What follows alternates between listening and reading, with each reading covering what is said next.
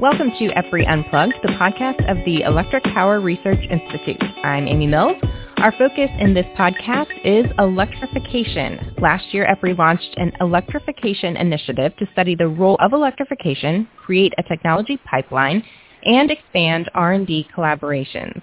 In April, EPRI released a U.S. National Electrification Assessment to further this initiative by considering the critical and growing role electricity will play in the global energy landscape. Here to help me unpack the report and its findings is Tom Wilson, EPRI Principal Technical Executive for Energy and Environmental Strategic Analysis. Tom, welcome. Thank you, Amy. Well, before we dive too far into electrification, let's back up to where our current initiative started, the Integrated Energy Network, which is EPRI's roadmap for the future for more reliable, flexible, and affordable energy services. How does this electrification fit under the Integrated Energy Network umbrella? Now, let me tell you a little bit about the Integrated Energy Network, and then I can get into how it fits. This is a study that we released last year. It's the result of several years of discussion, both internally and globally, with a variety of stakeholders about the future of electricity. And in the process, we have been doing this for decades, looking at the future and sort of over the horizon of the future. It's a way for us to help guide our research and to inform our members and others about where the electric sector might be going. I think the most striking differences from the earlier efforts that we've done like this were, number one, the widespread and rapid digitalization of electricity and energy more broadly. Digital technology, iPhones, smart devices, cheap communication, all of these factors change in many ways how electricity can be used, how it can be transported or moved, and how it gets generated. And so, I think compared to earlier assessments, the digitalization was something that's moved so rapidly that it's almost hard to believe. It's very exciting. But, we've been looking at electrification for quite a while, and I think the thing that really brought it home in the IEN, or the Integrated Energy Network, was this broader focus on energy. Our energy system is very interconnected these days. All the pieces are sort of tied together, but they're not really integrated. They're not optimized. They're not controlled together. And I think that the digitalization and other opportunities that customers have to control how they get energy, what its characteristics are, what it costs, are things that make electricity a new and growing importance in the energy system. And we talk about electrification and then efficient electrification. Can you kind of walk through what those terms mean and how they differ? Sure. Electrification at its heart is basically people using electric technologies. And if you're in a developing country or a growing economy, you are often looking at electricity in its first uses. It's getting new power lines or other ways to get electricity to you so you can have refrigeration, so you can have light, so you can meet basic needs. In the U.S., much more developed economy, you're often talking about new needs.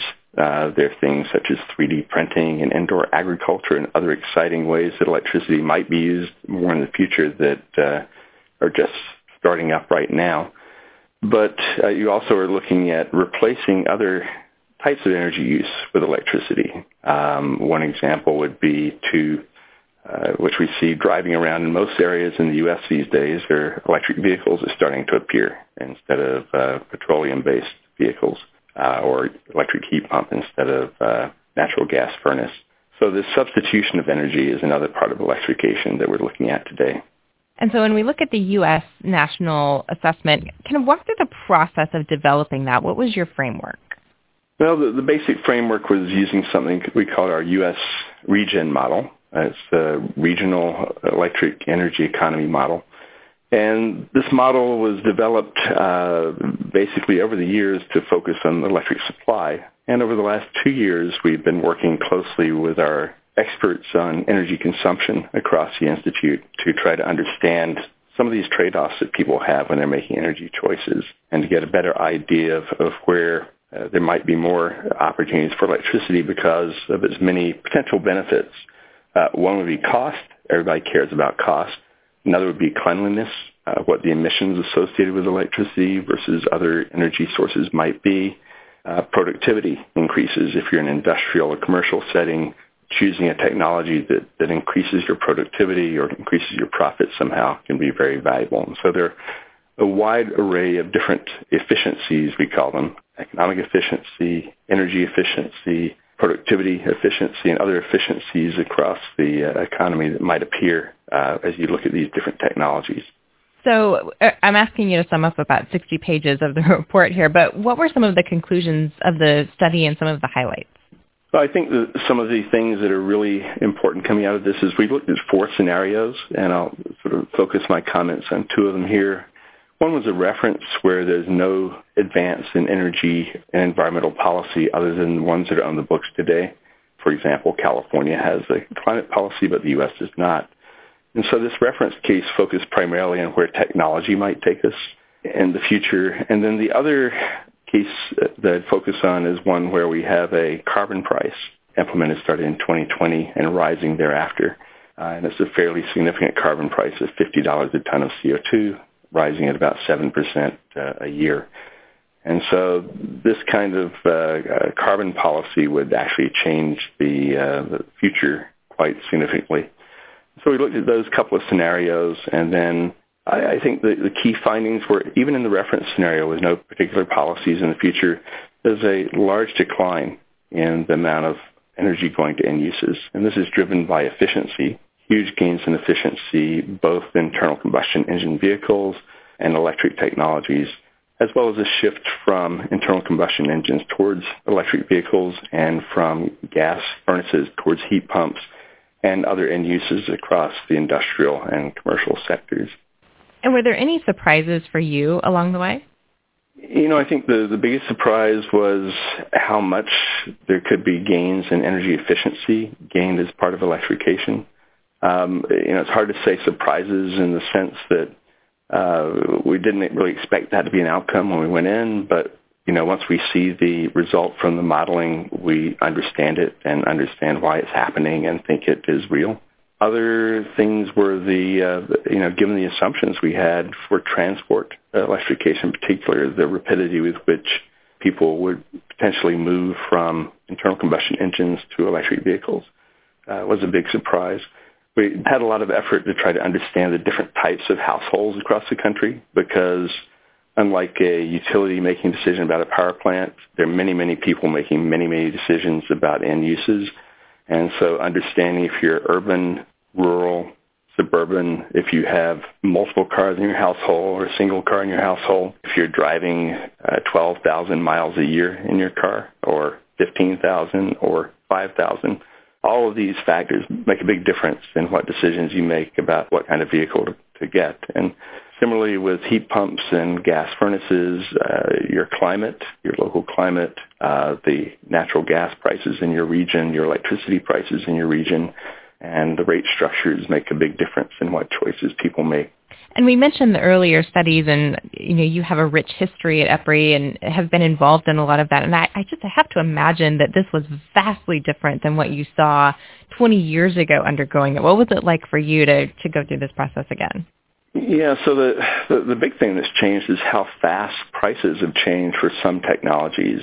I've done a lot of work on the supply side, and if you were back in 2005, we were basically the U.S. economy was looking at high natural gas prices. They hit about $9.5 per million BTU in 2005, 2006, and we're trying to build liquefied natural gas import facilities as fast as we could at that point in time. We also at that time thought that solar and wind were interesting, but too costly to really put out at large scale. So you go forward, 13 years, and here we are with plummeting costs of renewables, with natural gas prices, in the $3 to $4 range instead of the $9 and going up range, with the U.S. building LNG export facilities instead of import facilities. And you look on the demand side, the cost of batteries is plummeting. The capabilities of electric vehicles are improving rapidly. These are things that were really hard to project, or you'd be viewed as very, very optimistic to have projected them, and the speed at which they've happened, even 10 years ago. So how did EPRI's assessment differ from some other studies that have been done on electrification? Well, there have been a lot of mentions of electrification or people talking about it that have come out recently. I think we differ in a number of ways. The first is we took a very detailed look at it. We've created a framework for trying to understand these issues in great detail with looking at household choices and other factors that are trying to get at the diversity of consumers in the U.S. and their diversity of conditions. And we fully integrated that with the electric system model so that when you add a heat pump in Wisconsin, for example, you see how that impacts the electric demand on the system and how those demands might be met differently depending on when they occur. One of the things that happens in the reference scenario and in our carbon price scenario is that in many areas of the country, you have a potential to shift from summer peaking, which is driven primarily by air conditioning loads, to winter peaking. And so having an integrated model that allows you to look at that, and in the future, that allows you to look at some of the adjustments you can make in terms of rate structures and other factors. We're taking advantage of some of the flexibility in some of these end uses, like time of charging of electric vehicles or operating heat pumps in a way that sort of helps you reduce the peak load, are all really important things that we want to get to in the future. So I think one key is just that difference in the modeling approach and the setting up a framework for future studies. So do you think that in the future, studies like this will have an impact on more people looking at the time of use rates and how we're actually consuming the energy? Yeah, I think that's driven both by the digitalization that we were talking about earlier as part of the Integrated Energy Network. I mean, there are things that we can do to know about your use these days. I had an outage in my neighborhood, electric outage in my neighborhood that lasted for about an hour a few weeks ago, and within 2 minutes of it happening, it was up on the website that 240 homes were affected. And digitalization, both allows that kind of response to outages or other events, but it also allows you to try to minimize peak loads, to let consumers choose, usually by automated methods, when they would like to consume energy. There are all kinds of opportunities that will be provided with future electrification. And it's interesting that many of the new technologies we're looking at for electrification are ones that, the larger ones, especially the electric vehicles or buses and whatnot, are ones that we could be able to use the electricity at times when you don't want to use it in other ways. It's very hard to control some types of usage. For example, people like to have lights on when it's dark.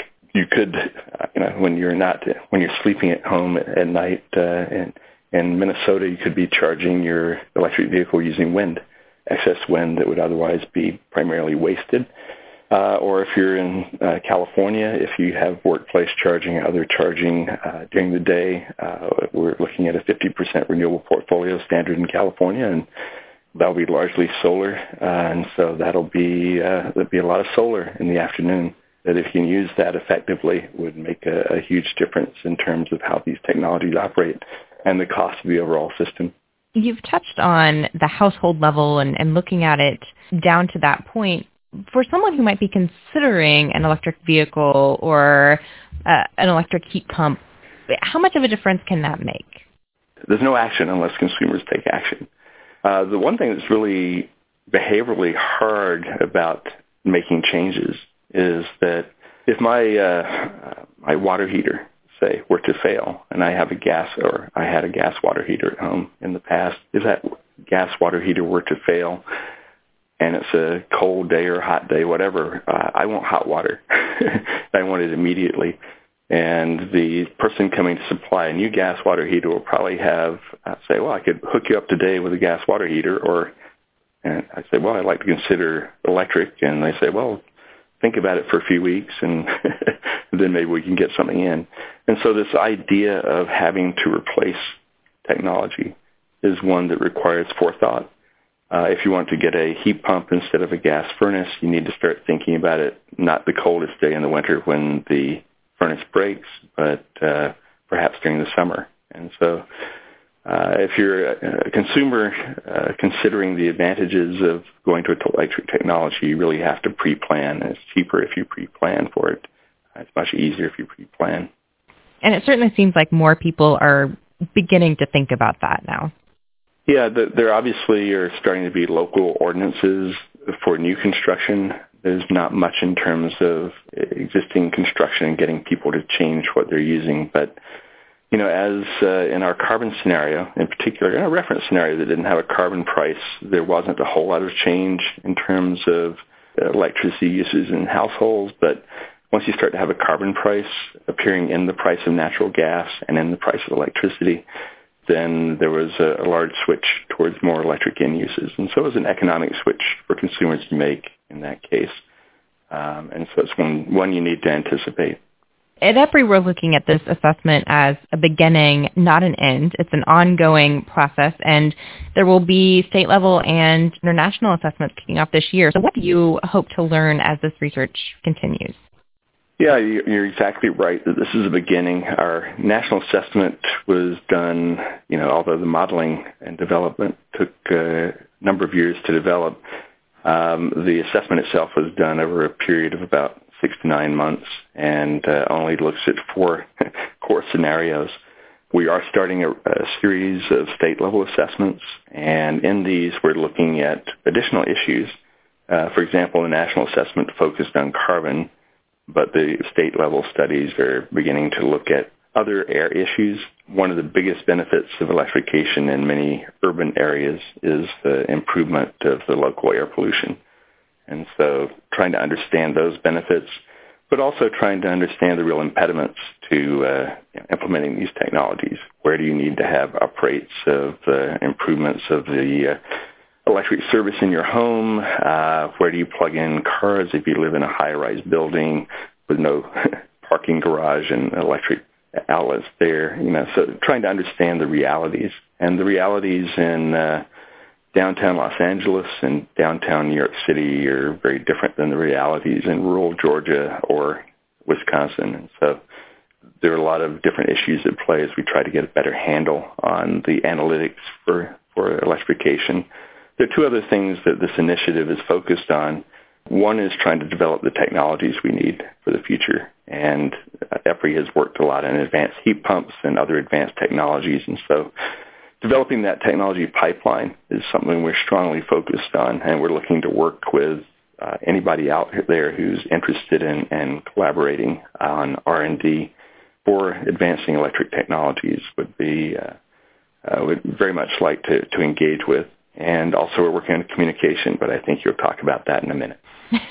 Well, I will, and I was actually leading right into the event coming up this summer. So EPRI will be hosting the Electrification in 2018 International Conference and Exhibition in Long Beach, California. Tom, you and I will both be there. It's going to be a really great event and expo to talk more about the results of this assessment, what's coming up, and also some really interesting technologies that will be on display. Yeah, I believe we have more than 50 vendors signed up for this at this point, and so it's not just electric folks. It's not just vendors. It's not just people worried about transmission distribution. It's not, it's a variety of different viewpoints and aspects, and also it's global. We have a number of people coming from other countries to provide insights because the challenges and the opportunities are very local for this as well as global. Well worth the time. If you can join us in California the week of August 20th, and you can find more information on EPRI's Electrification Initiative and the conference on our website, EPRI.com. Tom, thank you so much for your time. This has been a really interesting study to follow, and I'm looking forward to seeing what comes out of it in the future. Thank you very much, Amy. Until next time, we're shaping the future of electricity.